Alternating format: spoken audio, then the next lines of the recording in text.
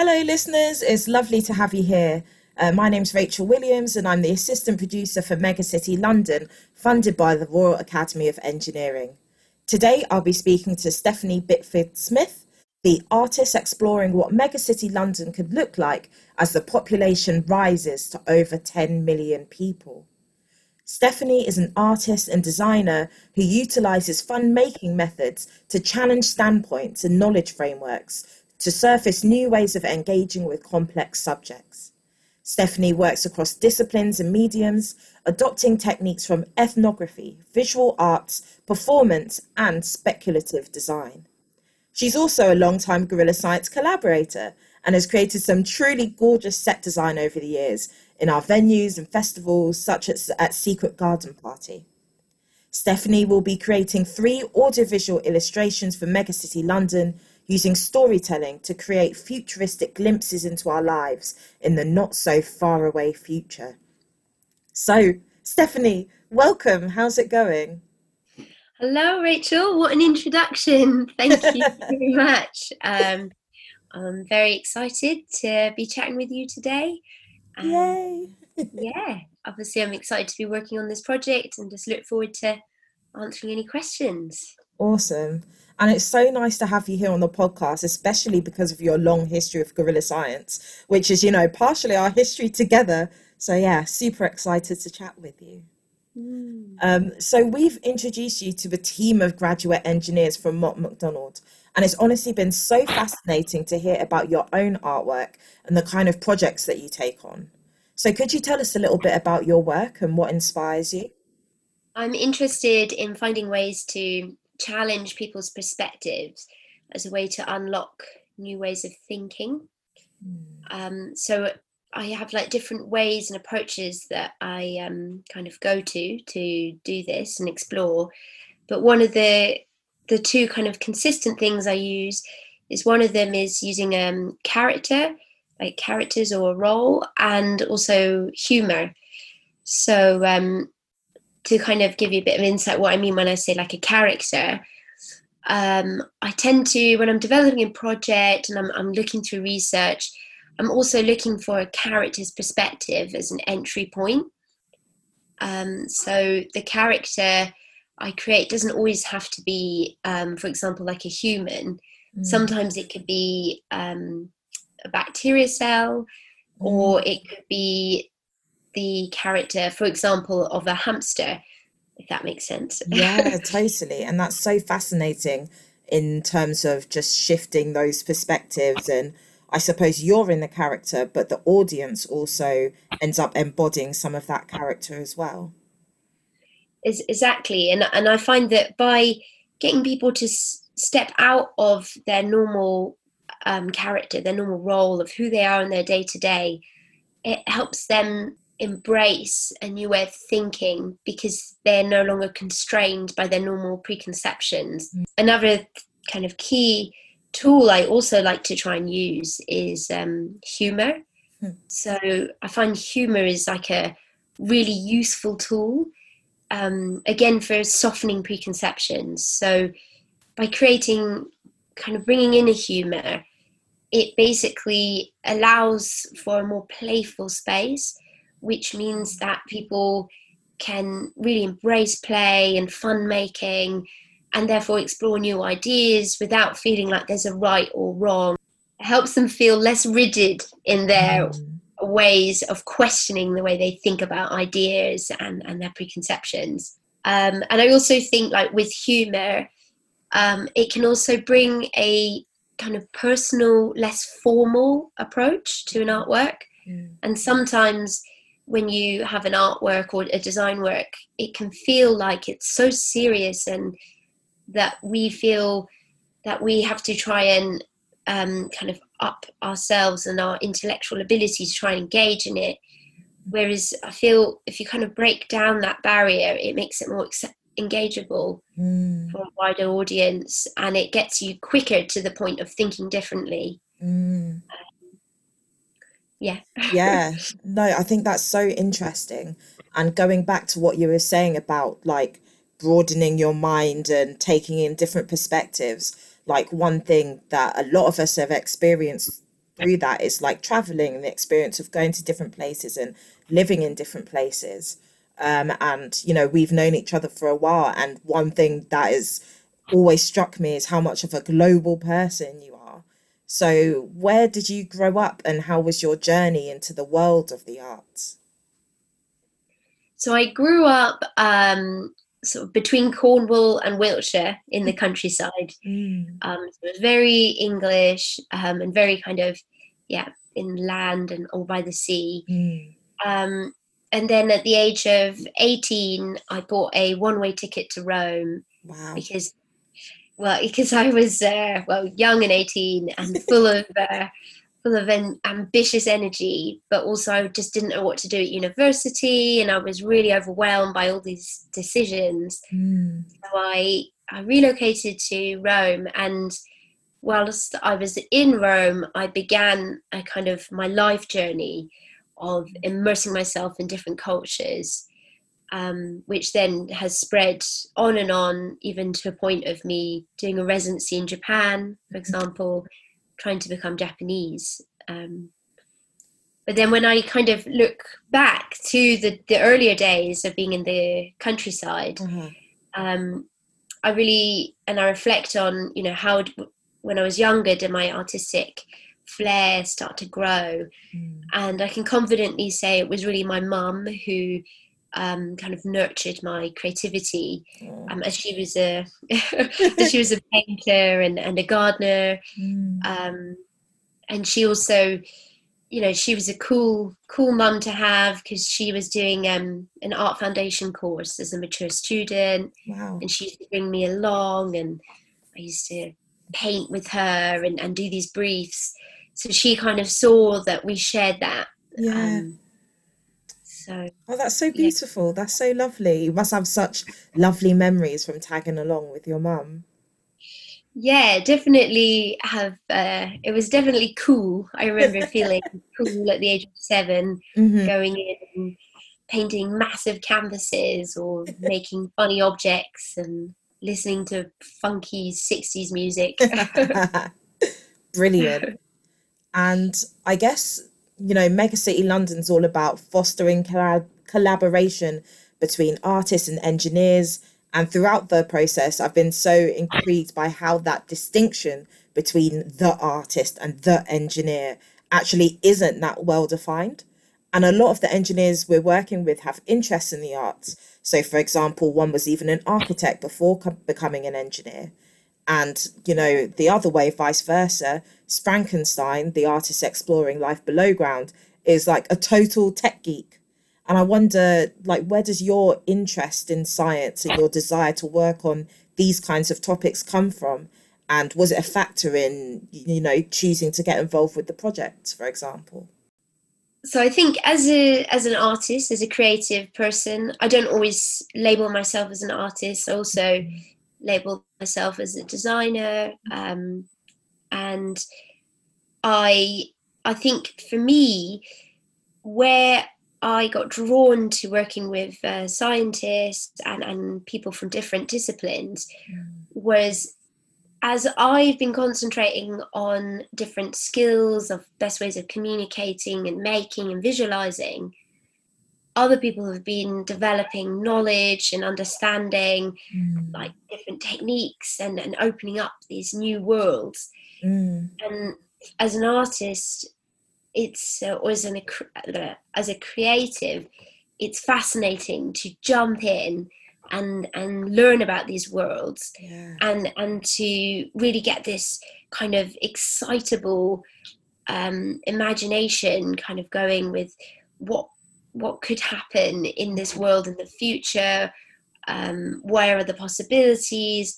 What does this world look like under a macro lens and under a micro lens? Mm, And I find that is really exciting. And when you're working with like scientists and engineers who've got such a wealth of knowledge, mm. it's fascinating because you're kind of soundboarding ideas and asking questions that you're, when I'm thinking about, oh, could this happen or that happen? And they can provide a sense of logic to my creative madness. Mm. And I think it's lovely to have people asking those kinds of questions. And like when you talk about the possibilities, like for me, when I'm thinking about my own like scientific work, getting to talk to people who aren't experts in it really does open up that space to like think in a totally new, like bigger, uninhibited way. So yeah, it's brilliant that you recognize that space of possibilities as well. Mhm. Yeah. Well, I think, and the more kind of collaboration work I do with different disciplines, I think the more I get to understand myself and my practice as a creative person, Mm. and to recognize how, like, I have a license to use imagination and playfulness and Yeah. humor as a way to explore more sincere, serious, real life topics and discoveries. Mm-hmm. And I think by having that collaboration, and having that contrast of the two different ways of approach to work, Mm-hmm. you get to learn more and develop more as well. Yeah. And I wonder then, going back to the project, what were your impressions of specifically engineering and what engineering might look like, and how have these changed during the process? So when I think back to what I thought of engineering before, I had a more of a kind of, I guess I had a romantic standpoint of what I thought engineering was about. Mm. And in my mind, they were these kind of walking master brains of maths and physics. And Mm. they spoke in tongues of Yeah. equations and yeah, and things that I just couldn't get my head around. Mm-hmm. Um, and I thought that also that they wouldn't be necessarily so interested in someone like myself who's Mm. coming and just challenging and playing and Yeah. creating in a different way. Mm. But then during this, this collaboration, I've learned that, as you learn when you talk to the different people, they're just normal people doing the jobs, and it's not like a specific person. Mm. It's more, and also because engineering is so wide, and there's so many different types of engineering, Yeah. that it's massive. So you can't pigeonhole what these people are like who've perceived this career, who've Mm. taken up this career path. Yeah. But I think one thing that I really learned, which I hadn't really thought about before, was that a lot of engineering is about problem solving, Mm. and then the sort of more mathematic side of the engineering world is more like tools to help with the problem solving. Yeah. Mm. And then when I learned that, then that kind of was really interesting in seeing how similar the kind of more creative art and design world is, and space is, to engineering. Because at Mm. the end of the day, we're all problem solving. We're just using different tools. Definitely. Yeah, and I guess this is an off the cuff question, but what kind of problems do you see your work as trying to solve? Or what are the issues that drive you to create your art? So if I'm working more on sort of independent solo work, it tends to be more focused on social issues and social divides, Mm-hmm. and looking at finding ways that we can bridge these divides by creating little connections, Mm-hmm. through flipping perspectives and um, exploring using kind of ethnographic techniques and Yeah. performance techniques, and particularly when I'm doing independent stuff, I use myself as a tool as well. Mm-hmm. Um, and then when I'm looking at more collaborative projects, I think then the problem solving is more about me trying to work out how to best create this research body more engaging Yeah.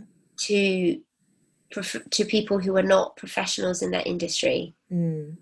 So then that's the kind of wider brief I set myself. And then as I go into the projects, I then work out the kind of more intricate places and things that aren't being communicated that could be interesting for people to know and learn about. Yeah, that's really interesting to think of. You're like embodying so many different perspectives at once in that sense, then you're kind of the all-seeing eye.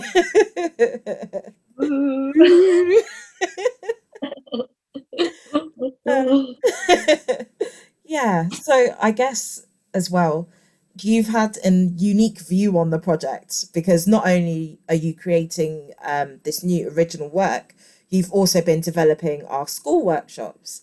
So, as part of the Mega City London project, students from across London have been taking on fictional roles and building districts in response to the challenges that Londoners are due to face. So, could you tell us a little bit about the world that you've created and what goes on in those workshops? From my experience, working with young people is always really exciting, and there's a lot of energy, and it's always fascinating to just see how young people take ideas and just springboard and create things. So within this opportunity of creating these workshops, I basically, it was important for me to create the right fun space that allowed the pupils, the young people, to explore different skills that they would need or might use if they were to be engineers in the future. Right. But without them feeling restricted and weighted down with kind of constraints of responsibility or talking too heavily about the real grown-up world. So when I was designing the workshop, I borrowed techniques from speculative design, where I created a future scenario. Right. Which is set in, so the future scenario is set in 2050 in a mega city where, due to a pandemic, anyone over the age of 20 has to work at home. Everyone under the age of 20, and particularly the teenagers, run the cities. And they're the ones who are in the main buildings. They start to make the main decisions. And therefore, they're starting to shape the cities according to what the young people want from a city and what they perceive as important. Which is already such a big like flip in the power structure of how things work at the moment and how things get built. Exactly, yeah. And in a way, so then as an approach to get the young people to kind of think about problem solving and thinking about systems as well, and how the different industries relate to each other and work together, and where there are problems, where there are issues, and how they should all be positioned within a city space. I created these fictional industry titles, which are taken from papers written about future megacities. And then I've done a word search and taken the most popular words, paired them up, and come up with these very nonsensical industry titles. Yeah. So, for example, we've got a smog trader in District 1. We've also got reptile generators, recreational space cultivators. Yeah. So they're kind of nonsensical, they're playful, but we can try and work out a sort of logic behind what they might do in this future. Then with these playful industry titles, the pupils then design their industry, and they have these discussions about who should be where, how the industries relate to each other, what energy sources they need, what hindrances and problems and challenges are going to be between them. And then from this, what they're doing is they're really kind of exploring problem solving and different system analysis, mapping and challenges. Wow. Yeah. It's like you were mentioning before, you kind of open up that big space of possibility, and then you bring the engineering in and get them problem solving and by the end they're doing something quite complex, but it feels like fun. Yeah, exactly. Because I think that fun is the key word to excite people about careers and the Mm, future. And I think especially young people, and often we forget to make it fun. mm, Um, so it's key, and then then they get to also just feel like, oh, I was actually quite good at that problem solving part. mm, mm. um, that's the hope anyway. Yeah, and that's how you empower them, I guess, to see themselves as potential future engineers, not so much based on, what the grades are at the moment or, how well they get along with a certain teacher. Like, yeah, I really think what you're doing is kind of, it sounds boring to say transferable skills, but to help people see, what they're potentially capable of, which might be bigger than the frameworks they already have to think about their own achievements, I guess. Yeah, it's yeah, I think it's it's interesting to think like, if you're 14 and for a few hours you get to see what it would be like if you were an engineer, Mm, and not to be talked to about what engineering is, but to just have a go and play with mm. some of the skills. um yeah. That's awesome. That's awesome. And going back to the artwork that you're going to produce and create for Megacity London, what aspects of engineering are you particularly inspired by for that? So whilst I've been reading and about the engineers and what they do and their different jobs, and also doing the follow-up interviews on Zoom, I found it really interesting, the relationship between the expanding population Mm, of these cities and the limited space for development. And mm, I'm really interested in how these two are going to directly affect each other, and mm, how these mega cities will have to keep on adapting themselves and being innovative in how they adapt. mm. In response to that, the inhabitants will also have to be adapting themselves Right. to adjust to the new way of lifestyle that city will dictate. Mm, So I'm really interested in this back and forward relationship, and so therefore I've been thinking about what will those restrictions be, and what will it be like to live like in the middle of these expanding cities, mm, and how will our behaviors adapt. So I've been thinking then about how they'll kind of adapt in relation to beyond the human world as mm. well, and how will we find space in these cities to connect to nature.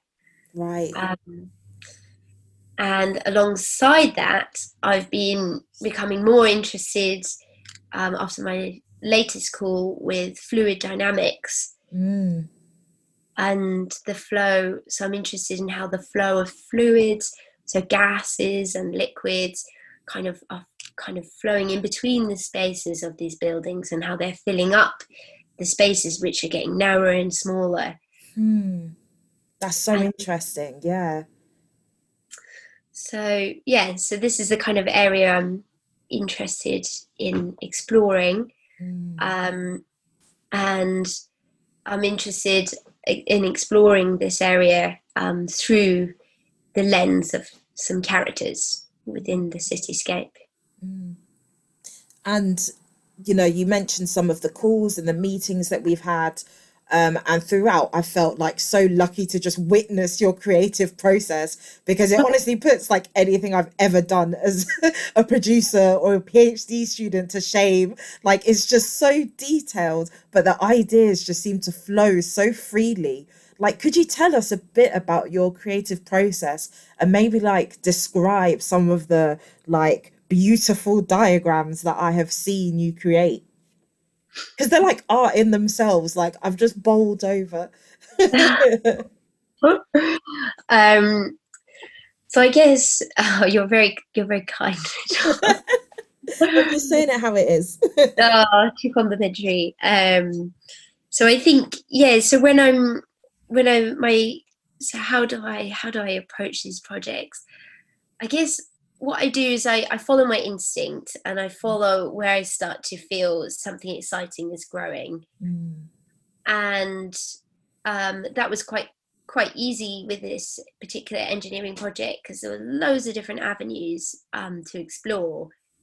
So then, as a visual thinker, I need to use kind of ways to visualize this information and break it up so it's not like hugely dense text and or interviews.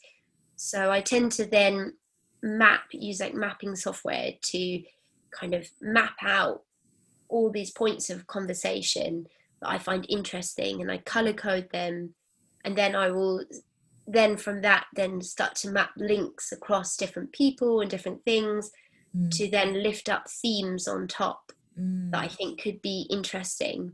And then alongside that, I will be familiarizing myself with different artworks that I feel capture themes that I'm interested in. And I tend to quite like looking across different mediums, so not just art or visual communication, but also music and writing and also textiles like quilting. So I'm always interested in like kind of collecting and collating themes and ideas through mapping, and also alongside that collecting and collating visuals across mediums or techniques that are also kind of exploring similar themes. Yeah, that's fantastic. And the way that you just kind of weave everything together is inspiring. Yeah, it can look a bit bonkers sometimes, my little studio space. I think that's what you need, though. You need to go through a bonkers phase before everything kind of falls into place.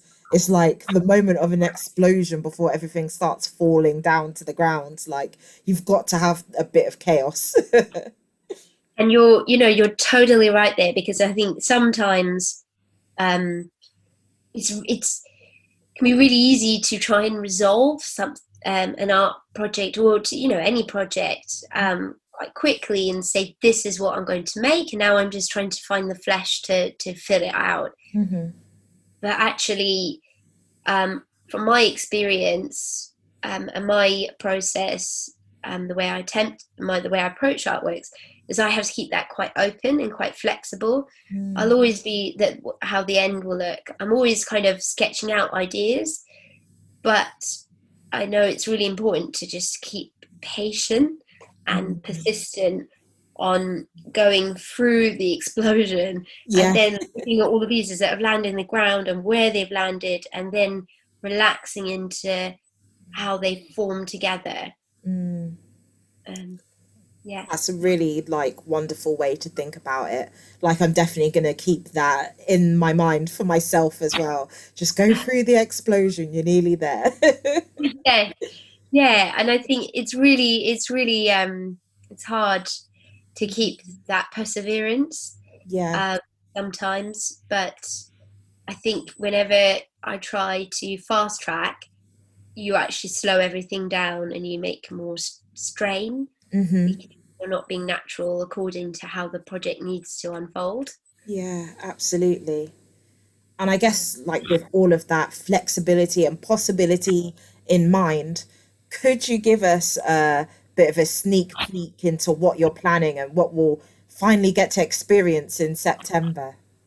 So what I'm exploring is, how will we preserve space for us to connect to beyond the human world? So how we will connect to nature, other elements of nature than ourselves, in these cities which are becoming more and more overcrowded and have higher and higher demands for the activities of humans.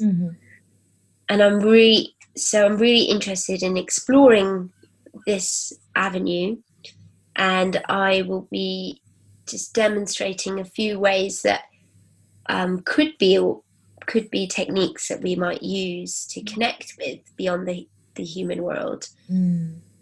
And I will be doing that in the situation of living inside the city. And there will be the artwork will be mixed medium. Mixed medium with a bit of audio as well as visual. Fantastic. Well, I'm absolutely on the edge of my seat. I can't wait. Like, I'm really excited to see everything that comes out of what you have planned. So Stephanie, thank you so much for sharing a bit about your art and a bit about yourself as well. And how can people find out more about you? That's a good question. Always welcome for tips there. Yeah. No, so I've got a website that's mainly which has got my artwork on it, projects which will be updated again soon because it needs an update. And yeah, I also have my Instagram page, but mainly it's my website, and I'm always open for people to fling me an email for questions or meeting up to discuss potential work or people's projects themselves. Amazing. And it's just stephaniebickfordsmith.com? .co.uk. .co.uk. See, this is why I always have to ask, just to double check. But yeah, thank you so much, Stephanie. You've been an amazing guest, and thanks for being on the podcast. That's it for today's episode of Guerrilla Science Presents. It's been an absolute pleasure to hear from artist Stephanie Bickford Smith on her contributions towards the Megacity London season, which will run from Monday the 21st to Sunday the 27th of September 2020. As always, if you'd like to find out more about us, then please do find us on social media by searching for Guerrilla Science. That's GUERRILLA Science on Facebook, Twitter, Instagram, and YouTube. That's all from us. Have a lovely day.